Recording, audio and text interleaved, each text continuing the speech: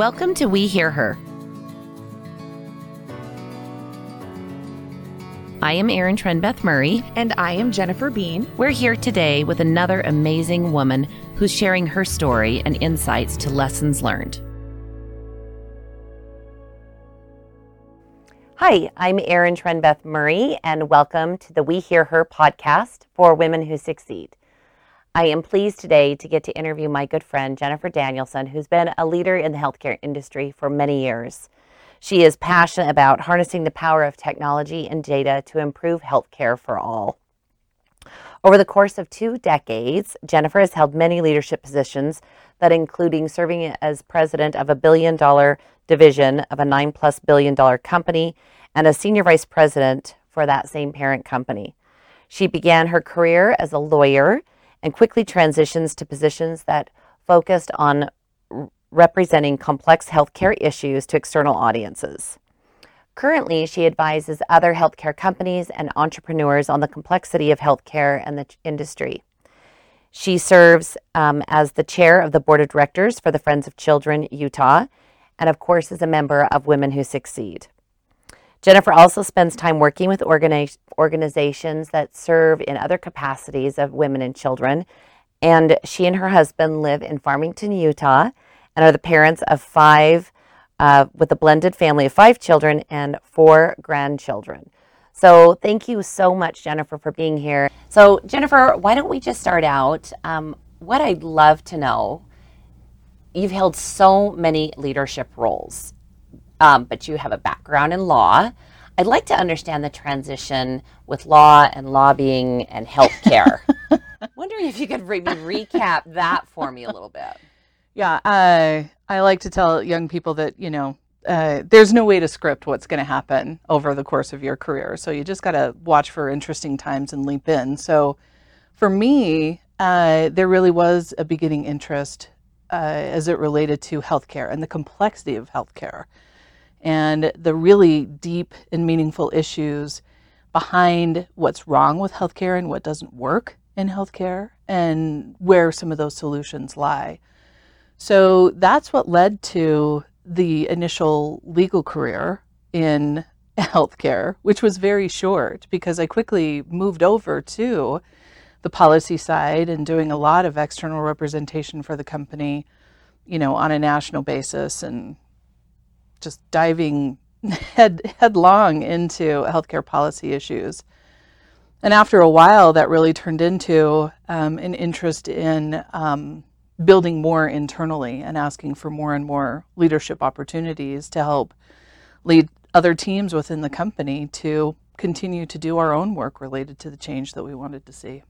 So when you were working on the policy side, a little bit maybe of an adrenaline rush when you'd get a win, when you'd find something intellectually stimulating, what was it that was the fire that you really liked about that role?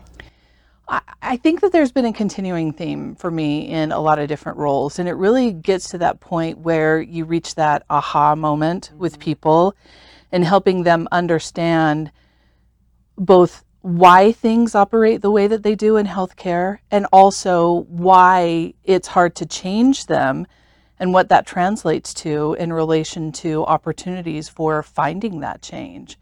So I can think of a number of different times where it really was just that aha moment for people where you'd get into these conversations and this level of understanding of what could happen next. Mm-hmm. That kind of unknown.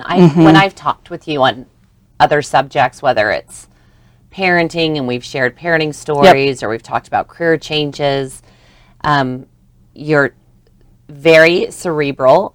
I love that, but you're super bright and intellectual, and I can completely see, and I recall conversations where you've wanted to dig deep to the why, and that seems really important to you rather than just being told what it's going to be and then just taking it at face value. Is that true? Yeah, I think that's definitely true. I've worked in healthcare and health-related leadership, roles now for over 2 decades. So you get to a level of understanding where, so much of what you do is about helping other people learn and grow and understand that it becomes really enriching to share that deep knowledge with other people along the way too.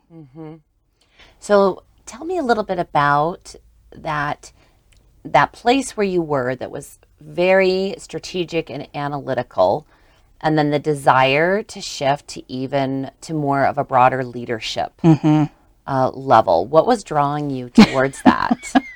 Why would you want to be a leader? I really wanted to sort of come back into the company and get my hands dirty building things internally. I'd spent so many years talking about things externally that I felt like, and this has been a common theme for me throughout my career, where I get to this point where I feel like there's a bit of a saturation point and I'm ready to grow and learn and expand even more. And so I asked for the opportunity to come back in to the company from those external facing roles and work with more teams internally. And those are really some of the most exciting times, and that led to, some serious growth for me personally, as it relates to leading teams and working with people and what it really means to be a leader, and, serving other people to help them grow and do their jobs to the best that they can as well. So that's interesting, that piece of courageousness of seeking it out and asking for it. Do you think that is commonplace for both men and women to put themselves out there in the professional environment and ask for things? I don't think it's all that common. And when I speak with other young women who are early in their careers, I tell them that is one of the biggest differentiators for me in terms of the opportunities that I've had over the decades. I've seen men do it more often than women, but you have no idea what's available to you when you just put it out there for other leaders within a company, or just for other, colleagues, about how you want to learn, how you want to grow.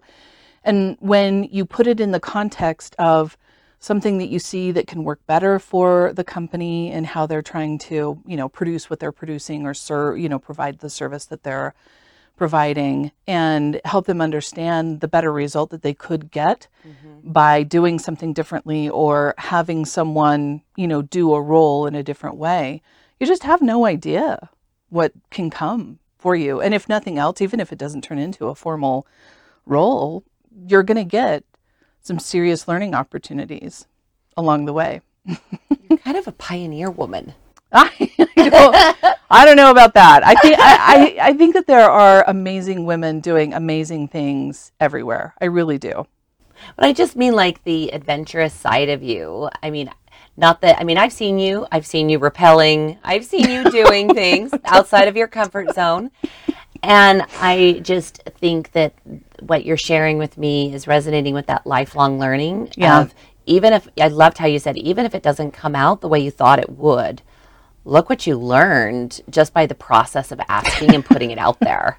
That's got to be that. You got to have a pretty thick skin to do that. I think that I don't necessarily have a thick skin, but I think that, and this goes back to some of the lessons I think, from my parents growing up. Nobody ever told me that I couldn't do something. It wasn't sort of like an egging on to do more and more and more and more. It was just you want to do that? Of course. Yeah, let's figure it out. So I actually, like everyone, I have my own insecurities that I grapple with and still do to this day.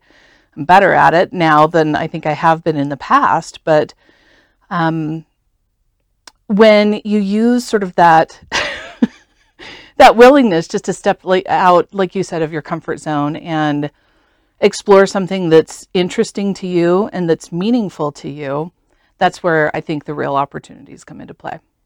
I liked how that vulnerability of saying we all have our insecurities.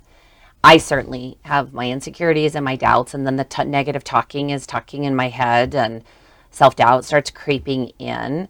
How do you combat insecurities personally? It's a good question. Like I said, it's much easier to do with years of experience behind you. But when you have good friends and good mentors and good advisors who help you sort of keep your own head in the right place and give you, help coach you up when you really do need the coaching up, then you're in a much better position, I think, to give yourself that ounce of courage to, take that next step over and over again. Courage and maybe that grace to forgive when you don't quite work it out the way you wanted it to. And we all have those. And here we are again. But we're going to try again. We're going to forgive ourselves and try this again. That's an ongoing process. Right. Right. I like to, when I'm getting too negative in my head, sometimes like if the talk is spinning, I'll try to focus in on something. Like if I'm outside, I'll look at a leaf and just really try to hyper zone in on that or a cloud or something to distract my mind because I can't stop the negative chitter chatter that's in my head. Yeah. Yeah. My mom, years ago, when she was going through a significant health challenge, I've always remembered her telling me that, after she had gone and had, these medical treatments that were really rough, on the drives home when she just really felt awful, she'd just focus on, like you said, the beauty of a tree on the mountains or the sky or something that would help just ground her and help her feel, like she could just continue to carry on. So yeah. I think there's great benefit in finding things to focus on that sort of take you out of your head a little bit and remind you of how big the world is. Mm-hmm. And how much everybody isn't thinking about what you just said in that meeting. Right. I think you told me that once. You're like, actually, I don't think anybody really cares. I'm like, oh my gosh, what did I say? You're like, eh. You're the only one still thinking about it. You're very egotistical that you're thinking everyone's still talking about it. No, you didn't say that, but you know what I mean? Like, and everyone else has moved past that. Yeah. Yeah. Well, tell me, as you've had so many leadership roles, huge roles in healthcare and personally, I know in your personal life with your faith and other things, I'm not sure what to say except for to ask, like, what has been your rock? What has kept you grounded and solid as you've dealt with some pretty challenging things as a leader? I think it goes back to that personal why and understanding why you're doing something. Mm-hmm. Why, as a mom, sometimes you're making that sacrifice to get on that airplane one more time in that month. And why, as someone who could have an easier job, you're choosing to step up to the plate and take the big swing sometimes. My why was always about, and still is about, truly trying to make healthcare work better for people. And I have found this passion and this love of just working with these amazingly dedicated teams of people who are trying to do the same things along the way too. So my why has, I think, matured and deepened over the years and, expanded in some respects. But when you know why you're doing something and your place in it, it makes it easier to just, get up and turn the alarm off and get on the plane one more time. Get on the plane one more time. Now, speaking of planes, you have a child that is away at college, and this is her first big leap out of the nest. How are you feeling about that? It's a new experience, like so many other things in parenthood. And I know that you have had these same experiences with your boys where, you don't know what the experience is going to be like until you have the experience. So it's like, those leaps and bounds of growth and changes that your family had when your kids were younger and, they just got older and matured into different things. So yeah, it's a different experience when, your child is still your child, but they're not living with you any longer. Right. And they're doing exactly what you have worked so hard to help them do, which is spread their own wings and fly and find their own path. And you're still sitting at home thinking, I'm not sure I was ready for you to. Right. Right? Harrison had a little injury this week and he needed to go to urgent care. And I was like the first hand raiser. Okay, I'll take you. Yeah. Yep. Mom's right there. Yep. And he's like, Mom, I can just drive myself. No, I got you. I'll pick you up. So I'm so proud of her in terms of how she's, growing, and, her little brother, who's still at home feeling a little bit lonely, is doing a good job of adjusting, overall too. So again, like everything, it's one of those times when the new requires you to flex and grow and understand what you want life to be in this new. Do you think your kids, watching you as a female executive, do you think that they have taken away some of those elements that you've spoken of today? The put yourself out there, the you need to try to see where it goes. Do you feel like those have kind of stuck or will stick with your kids? I hope so. Some of those lessons that I've really tried to teach my kids and that I think come from a lot of my own personal professional learnings over the years are, having a little bit of tenacity. If you give something a try and someone tells you no, or,